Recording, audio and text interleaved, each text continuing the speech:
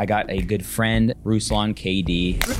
Ruslan. But he's, I think, developed a system that people could implement if you're looking to build an influence. I never set out to be a Christian influencer. Right. Like I set out to share my thoughts and ideas and help people, whatever was happening in culture, because that's what we would start with, and then going into the Bible. I didn't really see anyone doing that within a Christian space. What is going to solve a lot of our issues is more small business owners that can use their wealth to be the hands and feet of Jesus and care for the least of these. I would love to see the church help their congregation make more money using biblical principles. It's crazy who I'm having to go to learn things I wish the church taught me. We're having to go to secular business conference to learn these biblical principles that people are stealing. It's crazy. To then apply to our business. As long as you're dialed and you're locked in and change the way people think about a thing, that's like one of the deepest levels of influence. Welcome to the department where we interview people who are killing it in their department. And I got a good friend and somebody just absolutely doing amazing things. Ruslan KD. Ruslan. Ruslan. I'll send you the drops. So we could throw it in. Dude, love, this is cool. I'm glad that we were able to make this happen. And if you don't know who Ruslan is, he is a YouTuber, content creator, and essentially has created a media company. And this ability to create content at such an incredible pace and level.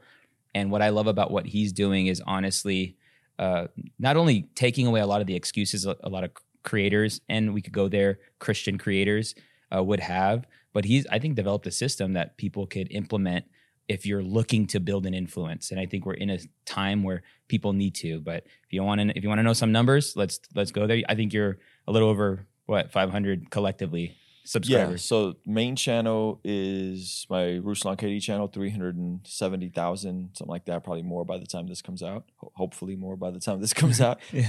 Second channel is Bless God Studios. That's at almost 200,000. It's like 197, 198 as of the time of this recording. We have a third channel called Mastermind My Business, which is more just kind of like kingdom entrepreneurial talk. I just sat down with Ryan Panetta, that kind of lane. So that's the smallest channel. It's about 8,000 subs right now. And then we're going to start a fourth fitness channel, some sort of like Mastermind My Fitness. That's going to be the next. So cool. And you're seeing these opportunities to start a thing because you, and I've said this before, but you're really good at systems and finding and fighting for the system. And then once you find it, you're like, all right, multiply. Yeah, man. And kudos to you because you helped us tweak our system without even knowing it. We did the bit for Think Media. Yep. And you did this really great intro that was like 15, 20 seconds long, and it had B-roll and text and all that kind of stuff. And we're like, dude, we're going to do every video on the main channel with a good punchy intro, 15, 20 seconds long, B-roll, the whole bit, and then sliding right into the pod. Yeah. You know? Like, you know what I found is if you can start a video asking questions for about 20, 30 seconds, especially YouTube, people don't even have the time to process whether they want to click off or not because they're too busy answering the question in their head. Oh, that's genius. So if you get good at like, what if I told you that XYZ, like, you know, whatever, and it's like, oh. Yeah. And so if you were to implement this, you'd see this. Yep. And people are like, whoa. And then it's like, I'm bought in. Yeah. Yeah. And so we're always tinkering with the system. We're always looking at other people and like, oh man, how does that work? How do other streamers do it? What is the value add at the end of the day? How can we make it more punchy? How can we get to the point faster? How can we add value? And so we're always tinkering the system. But what we built initially was on leveraging live, leveraging the video switcher, multiple camera angles, and leveraging just interesting conversations that people care about, putting people ahead of like whatever my thing is in terms of what are you interested in? And then how could I add my level of expertise into what you're already thinking about, so talking good. about? And I want to go there about how do you know what people care about? But I do want to ask, how many collective views would you say up to this point have you guys accumulated? Oh, man. We got the little vidIQ 50 million thing. 50 million. So more than that, though, at this point. Across all channels, probably, I would say, closer to 75 million. Closer to 75 something million. like that. I mean, I honestly don't look at that number, but yeah, something like that. I mean, I think it's just, there's something to say there. There's something's working, and I think people could totally learn from this conversation. But I want to go back, how do you know what people care about? And I see you as you're like a journalist. Yeah, I keep up. I keep up with what's going on. I try to have my pulse on zeitgeist and what's happening. And from a practical standpoint, I'm also keeping up with Google Trends, what's trending for the day. I'm looking at what's trending on Twitter for the day. So there's like a tactical aspect, but I think ultimately just knowing what is happening and what are the pain points and what are people struggling with, but then also on a day-to-day, week-to-week basis, what's the story and can I add anything or any value or any perspective or anything interesting to whatever's the story. That's really cool. And so how much time would you say you spend on research? A couple hours a day. Yeah. Just checking the trends, checking what's on the news channels, whether that's mainstream news, whether that's Christian news, whether that's independent news like Breaking Points. Probably a couple hours a day. I'm just kind of keeping up. Fire. So, you were rapping, and you still do. Mm-hmm. Check out his I got to show you some of Spotify. the new stuff. All right, let's go. Get out of here. And yet you felt like maybe you were supposed to get in front of a camera. Mm-hmm. Like how can you talk through that season? I just discovered that I had a lot to say and that rapping and music is a great medium, but isn't always the best medium. And there's certain things that, you just can't make a song fast enough or can't package it well enough in a song about a current event or something that's happening in culture or a movie review, right? Some of these things don't flow the same way in music. And so I got into podcasting first and then kind of vlogging and then talking head videos and then back into podcasting and then live streaming. And now it's kind of a combination of all the two. We don't really do vlogging as much yet, but that's something that I think when I have interesting days, it'd be fun to show that side too. Yeah, 100. Yeah. You should have had a guy on your hip today. Today, see, the tricky part is what I find interesting and what probably is interesting or is different, like my days to me seem boring, Sure. but I'm sure like, oh, what's it like behind the scenes at Ryan Panita's and then going to Omar's and being in Vegas? Like that's probably interesting, but I think that's an issue that I also got to like disconnect with and say, okay, I need to just, like you said, have somebody with me that can document. Yeah. And like, so, you get recognized, you're like in Christendom, you're the guy. Yeah, like I guess. You go to a Christian conference, you're taking photos with people. Yes. I get recognized now about maybe once a day if I'm out in public. That's amazing. Yeah. And I think, I don't want to hammer on like the idea that people come up to you and want a selfie, but like, what are they usually saying when they come up to you? It's usually like, man, I watch your channel. I love what you said about this. It's usually very specific, or I like what you did about this, or man, I love that you make my faith relevant in the context of what's happening right now. It's usually something, a combination of that. No, and the reason I want to go there is because, I think number one, regardless of whether you like it or not, people, especially the coming generations, they're spending so much time online, and there is a void of, very strong Christian influencers. And by influencers, I mean like changing the way people think about things and like shifting what their outlook. And that's why I feel like you tapped into something really cool, because you're shaping the way, essentially believers should see culture with your opinions and with your observations. Why do you feel like Christians aren't really stepping into this stuff? Or we can even go like, why do they suck at it? I think there's an influence from fundamentalism that makes us retreat from media, art, news, culture. And I think so many of us don't understand the streams of what we believe and how we even got here. And so there's a huge spectrum of a difference between like neo-evangelicals, who would be the Billy Graham types and the Greg Laurie types, right? Versus like the hardcore fundamentalist, which is like the Jerry Falwell types and the Bob Jones types. And when these things influence you and shape your thinking, and it usually plays out in the Christian's life where they take non-essentials and make them essentials, meaning that if you don't believe that you got to speak in tongues to be saved, you're out, or you're a junior varsity Christian. That's the type of fundamentalist thinking. It's not the typical Jerry Jones or Bob Jones or Jerry Falwell theological camp, but it's their way of thinking, right? Or if you don't believe in young earth creationism, you're not really a Christian, or you're not really saved, right? So you're taking things that are secondary things or even conviction things. Like I don't drink alcohol, but I would never be like, if you drink alcohol, you're a JV Christian, or you got the Bible wrong, right?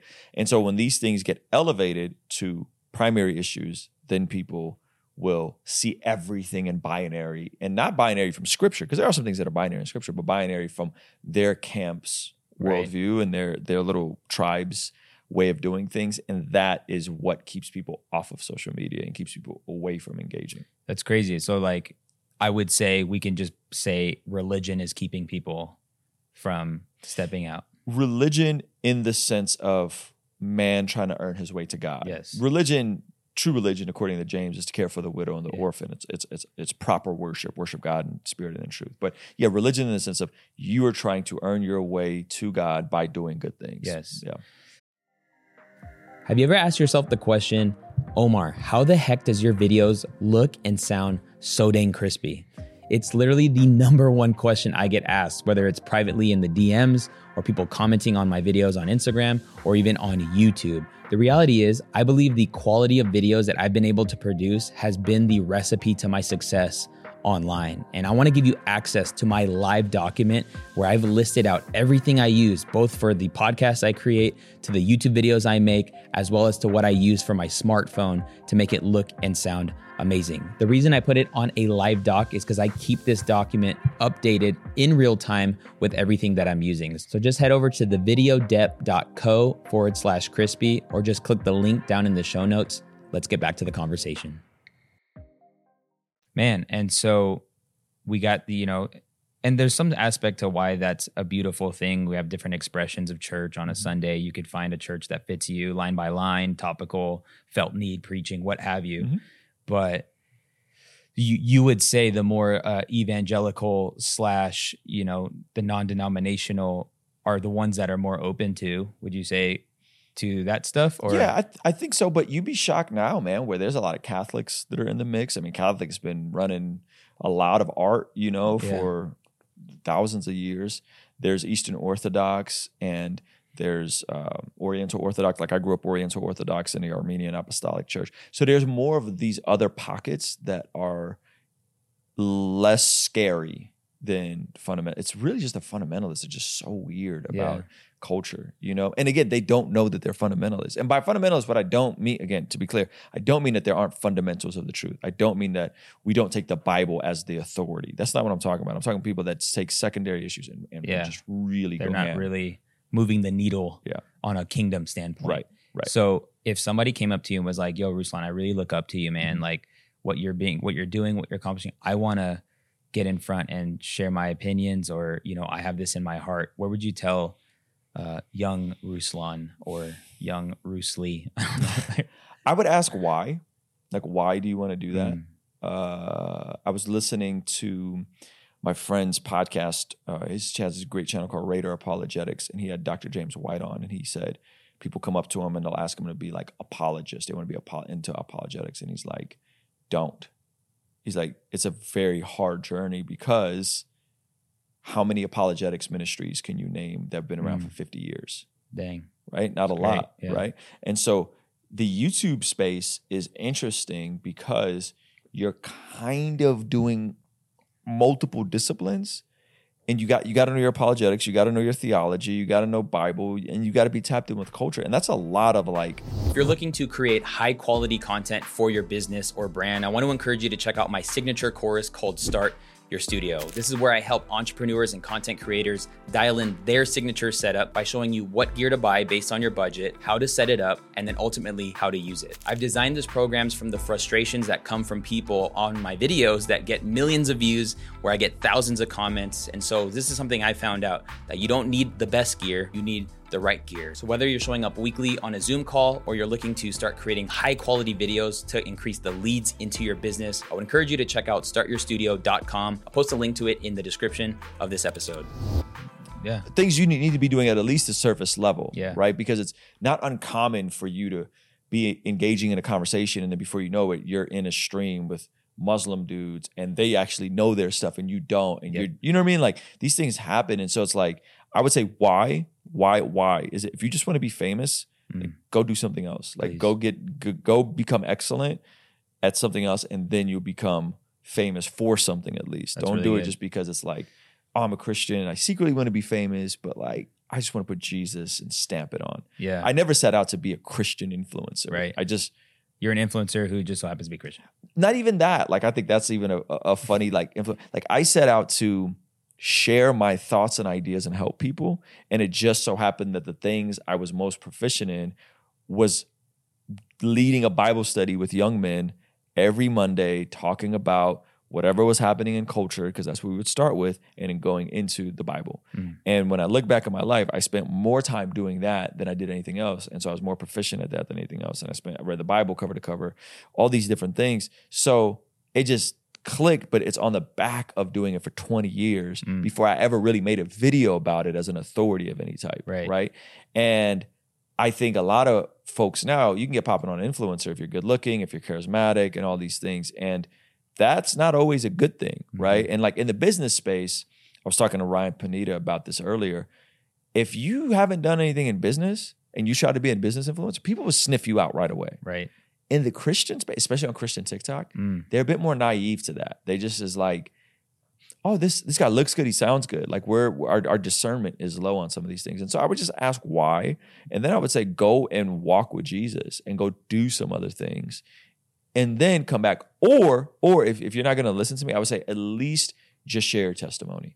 I don't care what you think about tongues. I don't care what you think about creationism. I don't care what you think about any of these secondary doctrines. Just share your testimony. Main things are the plain things. The plain things are the main things. Share that. Share testimony. Document your journey, and keep it super simple. And don't come off like an expert. Yeah, and I think that is the caution that, you know, you click on anything on YouTube that is commentary around what's going on, and and that's the powerful thing about showing up on videos. You could be positioned as an expert, right, you know, especially if you are hitting something quick and you talk about it, you know, in a very passionate way. But yes, I think that could be a very huge thing that people miss. I actually like. I mean, the question I usually like to ask is like, why go for it like the covert way, you know, or go the covert way, not the overt way. And, you know, people are seeing my life or even what we're doing at Think Media, and they're like, it's so awesome to see. It's so refreshing. And I think it is like a very biblical model to, you know, Jesus, anytime somebody came to them, they said, hey, I have this need. He fixed the need. Yes. He wasn't like, you're saved. Right. And then it was like, let me help you with what you know you want. Yep. But I know what you really need. Yes. And that is such a great open door. And so, yeah, the big question, why you want to do something, it might even be like, it shouldn't even be like overtly Christian. Right. It should be, what are you good at? Right. How can you help people? Right. And I love it, dude. Right. I love that, you know, I can, you know, people that don't even know God are finding me to be a blessing, and helping them along a path. And, you know, we do what we can when those conversations come up. But yeah, no, that's beautiful. I think you're totally right. And I am ecstatic with the folks that I'm close with in the Christian YouTube space, the Alan Parrs, the John McCrae's, the Mike Wingers. These are guys that have been doing it, leading ministries, have degrees, way smarter than I am. And I think I would like to see more folks like that, you know? And so the folks I'm excited about is not the 18, 19-year-old kid. Because to your point, like, go do something cool. Right. Like, go build something, go do something, go build some skills, go help some people, go serve some people. I'm more excited of the pastor who's 35, 40, 45 and is catching his second or third win in life, and is learning, and is like, oh, there's something here. Like I just did an interview with Preston Sprinkles. I don't know if you know who he is. He's an author, he's a pastor. He's going to speak with a different grace and a different authority on things than like the 21-year-old kid that's on fire for Jesus. And there's nothing wrong with being 21 and on fire for Jesus. Be on fire for Jesus, but make sure that you can sustain. Life is long. You know, think about things in decades and not in months and years. Great. So good wisdom. So this journey has led you down the entrepreneurial path. Yeah. And not by choice, by force. Yeah, right. Because especially like a creative entrepreneur, that's like, man, you know, like you start saying like, oh, wow, like I'm building something. I need help. I want to kind of go through that. I think there's a lot of people who are building a thing, and it could be creative, but it could be, you know, a service-based business or what have you. They're alone. But like, I'd like to talk through that journey. Like, how did you realize like, oh snap, this is a business? Well, it started with music because I was the only guy that was sort of business savvy in music. And it started a long time ago where I remember my buddy brought me a book about music. It was called the Indie Bible. And it was all about being an independent musician. And there was some good articles in there. And then it was just like, I don't know, contacts to radio stations or something. This is a long time ago. Wow. And that was the first time I started thinking about things in terms of not just purely art, because I'd been doing music for about 8 years at that point. But I started thinking about things differently. And I got married and all these other things. And then I started trying to piece it together. So I started there, and there was just no one around that like had an inkling of what a business plan was, or even how to make money as an independent artist. So like once I solved for that and became a full-time artist in 2015, quit my job, we were grossing, I think 2016, we grossed like $250,000 as an independent. Dude, that's amazing. Little boutique label. Yeah. And that was like, okay, cool. And so it just kind of kept compounding on top of that. And with music, it's very difficult. It's oversaturated. It's competitive, but there's replay value there. Yeah. And there's depth there because people will listen to their favorite song thousands of times. It's true. They'll watch their favorite YouTube video once, twice. They'll read their favorite book maybe 5 times. They'll watch their favorite movie a couple times. They'll listen to their favorite podcast. If it's a really good podcast, you might go back to it 2 or 3 times. But a song, that's a great observation. For real. That's with you, right? So then when the artist comes out with merchandise or the artist goes on tour, there's more depth there built. And so then I started thinking about this. So we started doing our own tours, and we started selling our own merchandise, and we started doing these other things. And with YouTube, it's different in that like it's a great top of funnel. TikTok's a great top of funnel, but you have to have something at the bottom of the funnel. You got to have something there to sell people, whether it's something as simple as merchandise or a live event or something, a book, right? I'm writing a book now. So I think business, once I demystified it and I stopped saying it as a bad word, I saw business as a bad word for a long time. And I started saying, well, wait a minute. And I started meeting business people, and I'm like, these people aren't greedy. These people aren't mean. They're actually the most generous people I know. They're the most kind people I know, right? My mind shifted, and I'm like, okay, well, let me learn as much as I can about it. And it's been helpful. I've read a good amount of books about it and all the different components of marketing versus advertising and sales and funnels and all of these different things. And I think what is going to solve a lot of our issues is more small business owners. I agree. That can, one, create economic opportunities for people who maybe don't fit in the corporate structure, and 2, can use their wealth to be the hands and feet of Jesus and care for the least of these. Like, I think that's how a lot of our issues are going to get solved. I don't think it's going to be the government. I don't think it's going to be something like that. I think it's going to be us as kingdom entrepreneurs working hand in hand with the church to help create economic opportunity and be the hands and feet of Jesus. So now I hold it in very high esteem, as you can tell. Yeah, no, man. And I feel like similarly, I've been essentially on my own since 2016. Like I left a job in full-time ministry, and it's weird. It's like a never-ending journey. Obviously, you're always learning. You're always learning like, oh, this is the skill I'm lacking right now. I need to invest in this skill. Right now, I'm like learning the skill of sales. That like sales is serving. Yep. There's a proverb that says, he who holds back grain will be cursed, but the one who sells it will be blessed in the end. Come on. And it's like, we have grain.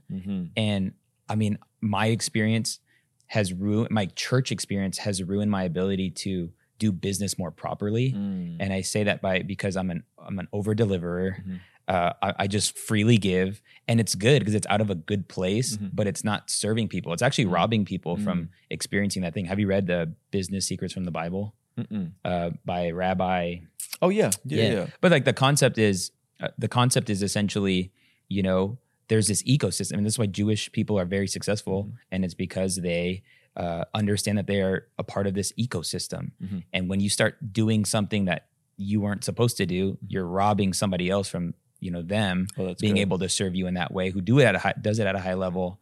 And that's why you'll never see a Jewish person like mowing their lawn or like fixing their car. It's because they're like, no, like there's people that that God made to do that. That's good. But man, I mean, it's fun though. And if there's anything I learned being like very connected now to my church, and I'm like kind of like helping with I'm a community pastor, but Jabin lets me in on a lot of things. I'm like, dude, the church is built on the backs of entrepreneurs. Oh yeah. Because they've built that. I mean, they've exceeded the speed money exchange. Like they've broken that like it doesn't have an equate to time. Right. So if the church needs to move fast, who's going to step up? Right. I mean, it's going to be those that have the gift of giving. And so, yeah, I mean, dude, I love it. Like, I mean, it's really cool. And then, you know, you're making hires. Like, how has that been now? Like you're making hires and you're leading people in a business standpoint, professional standpoint. Yeah, to your point, that's a new skill set, right? Yeah. Like I have to now come in the room and ask how everyone's day going. I have to come in and like be in tune with where they are and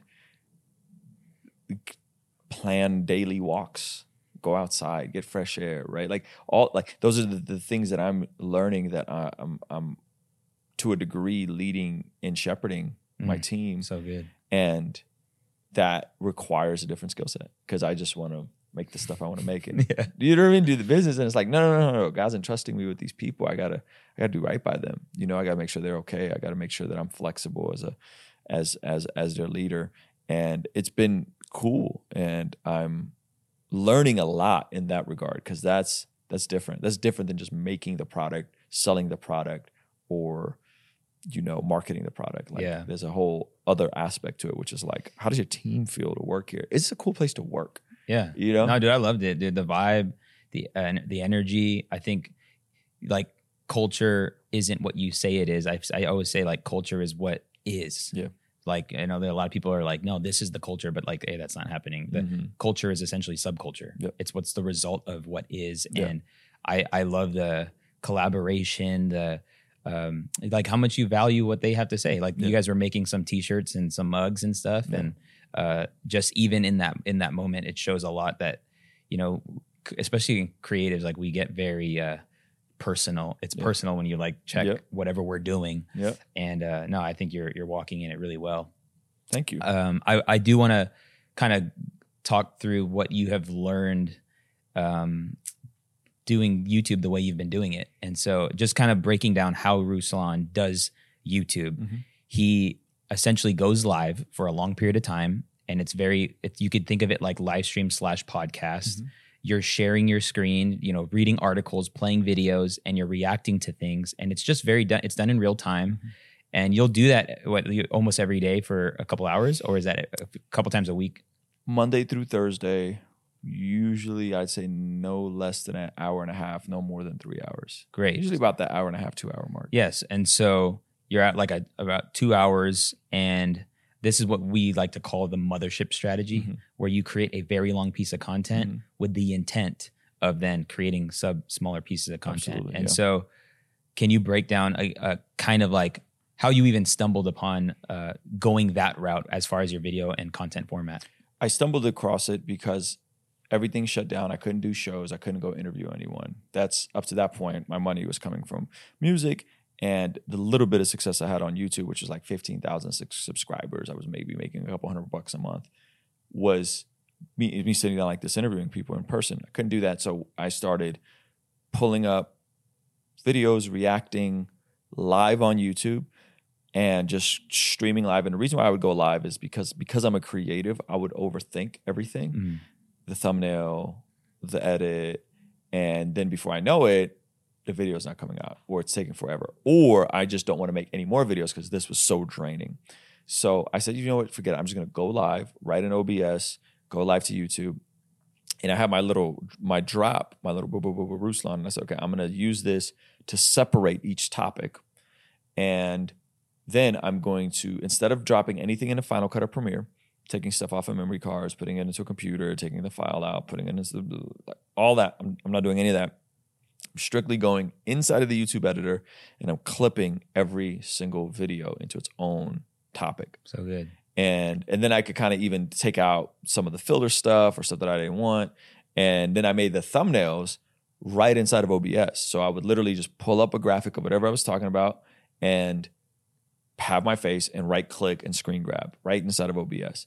And which was like, that was like crazy. I was like, what? I could, this is nuts. Now you could do them in Canva, and Canva has templates, and it's nuts. And so I knew that I just needed the reps. And so I just volume initially, just a lot of volume about whatever I found interesting. And I would just try to tie it into one Bible verse. Here's what's happening. Here's one Bible verse. This is what I think about it. 8-minute videos, because YouTube can put at least 2 ads in an 8-minute video. And dude, I just flooded YouTube. And then I had some interviews that were interesting and controversial. We clipped those up really quick. And so I just went the quantity route initially. And that got me to, I don't know, 100,000 subs, you know? And then right around 100,000, we started tinkering with intros and pre-edited intros and that kind of thing. And we've kind of went back and forth on that. But yeah, that initial 100,000 was a lot. Talk about things that people care about and just frequency. Yeah. No, I love that. Like, I think Alex Hermosi says the goal is volume. It's quantity until you reach a level of quality. Mm-hmm. But when you can do quality and quantity, yes, but it takes quantity to get there. What if I told you that you can use my studio here in Las Vegas to record your video podcast? The answer to that question is yes. The video department is the cleanest and crispiest video podcast studio in Las Vegas, hands down, and you'll get access to my team, my equipment, and all those things. So all you have to do is literally schedule the conversation, come in, and get it captured. Does that sound good? Then check out the videodept.co/studio. I'll be sure to post a link to it down in the show notes. But either way, don't miss this opportunity on starting a video podcast this year. Yes. And I love that you leaned into live, because live just has a different energy. Mm-hmm. This is why I think people, watch very long YouTube videos, is because it's not polished and you're getting like a human being. And I just think it's a strategy that a lot of business owners, creators should do, because there's a lot of implied tasks to creating videos on YouTube. Mm-hmm. If you make a video, no, you're not just making a video. Mm-hmm. You're planning the video, you're getting your camera set up, yep, making sure the audio is good, the SD card thing, drop the thing, edit, titles, render, then you thumbnail, description, title. Like, there is just so much. It's like 20 little steps. So many, and because you think the way I think is just a really healthy way of thinking is, how can we eliminate these things, create a system around it, and then do it a lot. Yeah. It's allowed you to literally do the most important thing, which is what? Get videos out there, upload videos. Right. Yeah, it was similar to what Joe Rogan was doing at the time. He was on YouTube. This is before the Spotify deal. So I saw that, and I think he was live streaming. I don't think they were using a YouTube editor, but I think the pods were just going live on YouTube, and then they would clip it up. Right. And they weren't necessarily doing like reaction stuff, though sometimes they would pull up stuff and it would be, it'd be on the screen. But like, I saw that, and I saw a need for, because what I found myself doing is, like, when something would happen, I would go, oh, I wonder what Joe Rogan thinks about this. Like, I remember George Floyd happened, and I was like, I wonder what Joe Rogan thinks about this. And I didn't really see anyone doing that within a Christian space, right?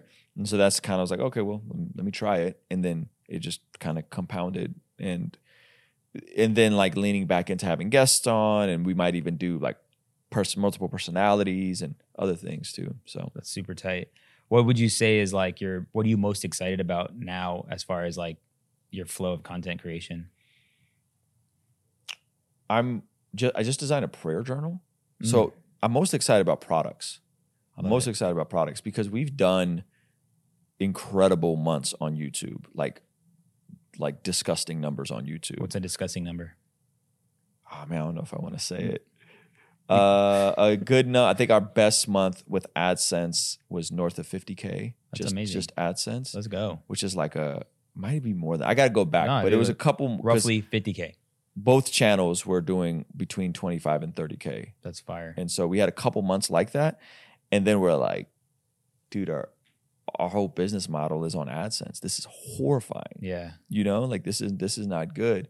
So we're like, we got to think about products. We have the content media machine, but we don't have any products. We don't have anything. So I started thinking about like, what was something that I solved for myself that was actually really helpful. And it was keeping a prayer journal. But I could never find a prayer journal that was cool. No, dude, I love it. So I love moleskins. Are you into moleskins? Oh, dude, I re-up every time, bro. So I always been into moleskins. I can never find a prayer journal like that. So we put together this super dope moleskin prayer journal, and we're about to get, not official moleskin, but like it feels like a moleskin. We're about to get 3 samples in. Oh, wow. And so I'm like, dude, if I can get people to just pray and document their prayers and then look back 6 months from now or 3 months from now and see God answering your prayers, like that's one, it could get people praying. Yes. And it doesn't have to be exclusively around having to have the right theology or be in the right church. Like everybody wants to pray more. Yeah. Right. And then 3, you could see the hand of God in your life because you can look back and it could build the faith aspect. So I'm actually really excited about launching that. Prayer journal, would there be scriptures in each day or something? Or Nope. is it just it's like 5 categories. I'll show it to you. Dude, and cool. then there's like just a section of also just like free write notes. Yeah. You know? And so doing that, we have a similar thing that's like a devotional thing, or we might do a 2.0 with like a daily devotional thing, something like that. And then I'm writing a book. This is like one of our new pieces from the Priest Provider Protector line, just encouraging young men to think about their future family and to become the Priest Provider Protector. So I would say the thing I'm most excited about is products that actually really cool. solve a problem. Yeah. Writing a book to actually solve a problem and figuring out and learning and experimenting through the sales aspect of it. Because that's the part that's, you could have a big audience and you can have good products, but you still got to bridge that gap. Right. It has to make sense. It makes sense. Yeah. Dude, that's so cool. And I mean, I think on a business standpoint, because like obviously there's a huge eternal ROI on helping people's prayer life and morning devotion or whatever that would look like. But it is like, this is where my brain goes, but like people are going to be thinking about Ruslan, like it's just a good way to keep people connected. And as long as you're dialed and you're locked in, it's like, God, just, if you can entrust me with them, I will steward them, and them buying something that's going to be so, transformative to their walk with the Lord, and you being there's kind of in the back of the mind, that is influence at a whole nother level. Yeah. That is, they say like the lowest level of influence, or one of the lowest levels, is behavior modification, like just changing people's behavior. I feel like, think media videos, I do that. I mean, I encourage, people feel compelled to make videos or buy this camera. But when you can shift beliefs, that's good. And change the way people think about a thing, that's like one of the deepest levels of influence. And that's good. Dude, that's fire. When would those drop? Man, we're trying to get the samples ASAP. The company that we found one company in London, and so overseas shipping. We're trying to get it. I mean, as an entrepreneur, that's crazy. When they want it yesterday. No, yeah. When they drop, though, it's gonna be like, bro, this has been a year-long process. Yeah, bro. yeah. I want it yesterday. So we're excited about it, and they sent us some samples of like other stuff they've done, and they're nuts. Like the quality of it is so cool. Really, really good, and so. Yeah, man. So hopefully within the next month. Yeah, that's dope. So products, have you tapped into like affiliate? Like a little bit. I did the fitness transformation with Coach JT. That was super dope, and I just had him on, and seeing people bring him on as a coach, and then I get an affiliate for that. Yep. And that's been dope. That's been really cool. And that's honestly one of the reasons why I want to start a fitness channel. 1, because I'm into fitness. 2, because it'll keep me accountable, right? Atomic Habits talks about your identity. So if I'm making a video every day or every other day talking about fitness, like I'm going to be accountable to stay on my A game. And then 3, I don't want to build a online fitness training business, but I believe in Coach JT because he showed me results. He showed my buddy Alan Parr results, showed some people results. And it's like, if the whole thing just goes to his funnel, dude, and he's doing this amazing 12-week transformative process for people, I'm cool with that. Yeah. No, that's fire. Like Russell Brunson, author of like Expert Secrets. He was saying how, there's no such thing as creating traffic. It's about getting in front of traffic or getting traffic to come to you. Traffic's already happening. That's good. You don't create an audience. Oh, wow. No, you get an audience. And the way he's like, the last 10 years, he's been cognizant of where his links are going. And he's like, anytime I do an interview or anytime somebody has me on their thing or they're on my thing, he's like, I'll always just have a link. And sometimes the link is even when people leave me. When people leave me, hey, can I put your affiliate link when people leave me and I can send them your thing, which it might be better for them. And like usually a competitor wouldn't do that. Like, but he's like, when people leave ClickFunnels, they get invited to go on like masterclass.com. Oh, wow. And he's going to get a residual forever for somebody leaving That's brilliant. if they jump into thing. But he's like, I've done that for 10 years. And these links, equate to about 1,500 leads a day. Wow. And that's just on autopilot. But just That's thinking that way, crazy. like I think a lot of people think they have to create their own thing. Right. But no, if there's something that you believe in that worked for you, it is standard that there would be a commission or an affiliate if you were to help sell that thing. Yeah. And on a digital standpoint, the standard digital usually is around 50 or 40%, which is pretty sweet because and people are glad to do it. You're getting people into their world, which is super, super smart. That fitness channel. What's your so you've been on this like fitness journey this year? What made you get serious? Well, what happened was I got serious in 2018, 2019, just because I took a photo with my shirt off and I was like, dude, It sucks. it's different when you see a photo. You see stuff in a mirror, but when you see a photo, you go, oh man. So a couple of reasons. One, I wanted just to feel more competent as a man, physically, if anything were to go down, I wanted to feel more competent.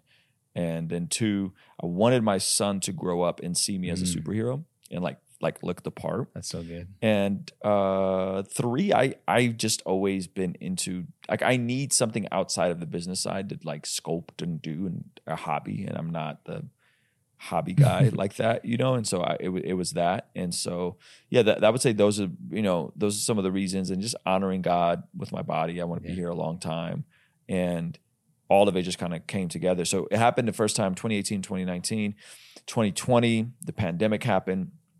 I re-injured my knee again. Well, 2019, I injured my knee. So that was kind of like hooping? Yeah. And then I re-injured it again. And then the pandemic happened and everything shut down. And California was weird, man. They shut everything down really hard. Then they opened gyms for like a month or two. And then they shut everything back down for like 3-4 months. And so I kind of fell off there. I kept training, but I definitely fell off being as tight with the nutrition. And so when Alan Parr went through his transformation, he did it. Does he say, Brother Ruslan? Yeah. Every time Yeah. Oh yeah. Brother Omar. Yeah. And he got the weight off and kept it off for a year. So by the time he hit me, it was like, oh, I did this last Christmas. Dang. Do you want to do it now? He did it he did it Thanksgiving to Christmas, like in the middle of all that. And so he hit me up right before Christmas of 2022.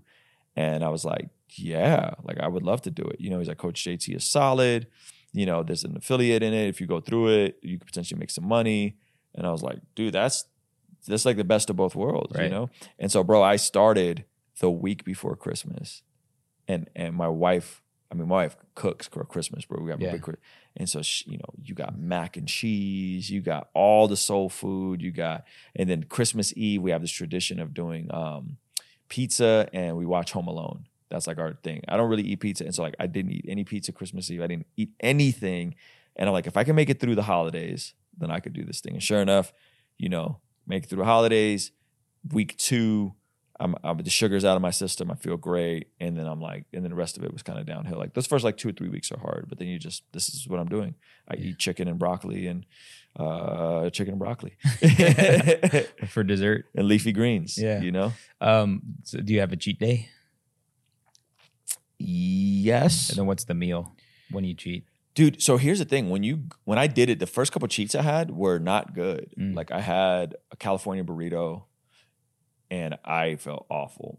I had some donuts, felt awful. So then it messes with you. You're like, I don't want to feel this way. Why would I even? Yeah. So cheat days are one day a week. I'll have some dessert or I'll have something like that. I try to avoid sugar altogether. Yeah.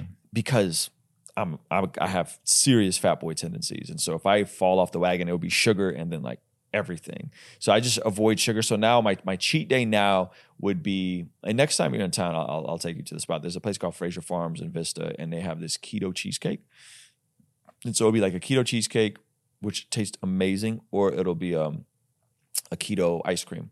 They don't have sugar, but they taste great. And that'll be a cheat. And so I still try to kind of stay away from sugar. They're probably or if like I go to my dad's house, my stepmom makes like amazing cakes. I'll have a regular cake. I'll have sugar, but I try to be careful with sugar. So, dude, I see that the full package, you know, like, I mean, I don't say that, a pause, you know, but like you care about leadership, you care about your health, you care about your business, you care about your family, you care about your church. Yeah, I mean, that's not normal, you know, like. Yeah, it's not normal, but I think it should be, right? Because who's the, like, if we're talking about really reaching people far from God, and I think there's a lot to serving Christians, but I think even the lines of content consumption are so blurred. And so, like, if I'm trying to stir men into everything you just described, like, at the end of the day, I want you guys to be in churches. I want you guys to become competent, amazing husbands and fathers. I want you to be generous. I want you to crush in your finances. But they're struggling. Some of my audience, Andrew Tate, Fresh and Fit, or Alan Parr, Ruslan, right? I think I need to have some of those other things. Like, I need to look presentable, right? And to play into some of the things that they want that aren't necessarily bad. A man wanting to be in shape is not bad. A man wanting to make good money is not bad. But the church struggles with these things, you know? And so, like, I love what Ryan Pinita's doing. Like, Ryan Pinita has a good amount of, he's willing to flex for the gram. And I think that's good. You know, like, I think young men need that. And I don't think there's anything wrong with having nice things. I think Christians struggle with, like I just had a friend of mine who, you know, he bought a Tesla X, but he's like afraid to, not a Tesla X, he bought a Tesla S. He's like afraid to, like, tell people. Yeah. You know, because he doesn't want people thinking he's too rich, you know? And I'm just kind of like, man, I think I'm going to, when I get my Tesla X or my truck, like, I think I'm going to put it on the gram, bro. Yeah. Not as like a flex, but as like inspirational purposes, you know? And I think it could be delicate because you don't want to come off like you're trying to flaunt your wealth. Right. But if it's used as a tool to capture the imaginations, I mean, rather Christians than Andrew Tate, right? Like, rather us than Fresh and Fit, you know? And so that's kind of how I'm dude, I love it. I mean, yeah, and honestly, it's funny because it's like, we say, like, generally speaking, the church is not helping with a lot of this stuff. Yeah. And it makes sense why. But, you know, in my journey, it's like, it's crazy who I'm having to go to learn things I wish the church taught me. Yeah. Generally speaking, right? Like churches having seminars on, like, if you're a business owner, come, we're going to show you how to make more money online. Yeah. We're going to have this person come in and this one click is going to blow up your business. Right. Like, we're having to go to secular business conference to learn these biblical principles that people are stealing to then apply to our business. And it's just, it's still wide open. Like, it's white space. Yep. And I would love to see the church help their congregation make more money using biblical principles. Yep. And I think that's what that's about. And I just want to add a caveat to the last thing I said. There's a difference between flaunting wealth and throwing it in people's face and, like, just being who you are, right? Like, if you have a Rolex because you genuinely see the value in a Rolex and it's not a depreciating asset, I don't think a Christian who has a Rolex or has a nice car or makes good money should have to suppress that. Like, that's weird if you really think about it. Like, we're going to not talk about, you know, like. No, dude. And what's funny is a lot of, this is just an observation, like Lambos, like jets. And I'm not saying I'm any of these, but like watches, I bought a nice watch. Yep. These things, they hold their value and they almost like, they're like savings accounts or they go up in value. So I have friends that do have Lamborghinis and they said the dealer will buy it back for more than I bought it for. So we criticize and we say it's poor stewardship when the pastor builds their custom home mansion, which they did it by their book sales, you know, it was like their imagination, their creativity.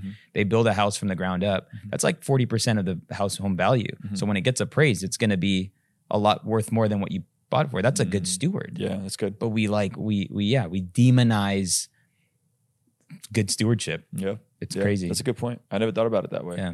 I'm nowhere near Lambos, just so people don't. No, I mean, me neither. But no, but like even church, you know, like church people building, because our church is in a process of building a church. And I'm thinking about, like, dude, how awesome. Like, my pastors are from Berlin, New Mexico, population like 1,500. And then they come to Las Vegas, and in 5 years we bought land with the church, and now we're building a building in Las Vegas. That's and it's going to be beautiful. Yeah.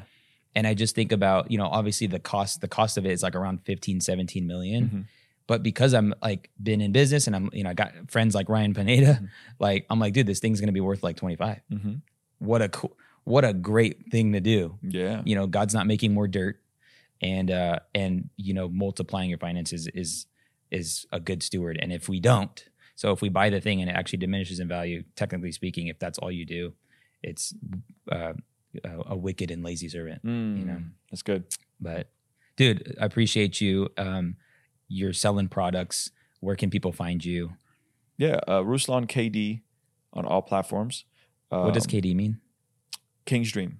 It's the King's Dream Entertainment. Encouraging people to live God's dream That's for their cool. life. Not telling God about your dream, but trying to Okay. figure out what is God's dream. And God's dream is going to be about God's ways. And so that's what the King's Dream stands for. Yeah, if they want to check out some of the live events, we're doing our first live podcast August 26th in Oceanside. And then we're going to try to do one in a couple different cities. So Dude, probably so do something cool. in Vegas. They can go to RuslanLive.com for like the live events, and then blessgod.shop for all of our apparel and our merchandise. And just for the people, what's your last name? Karaoglanov. One more time. Karaoglanov. Dude, let's go. Ruslan KD, I appreciate you, bro. Peace.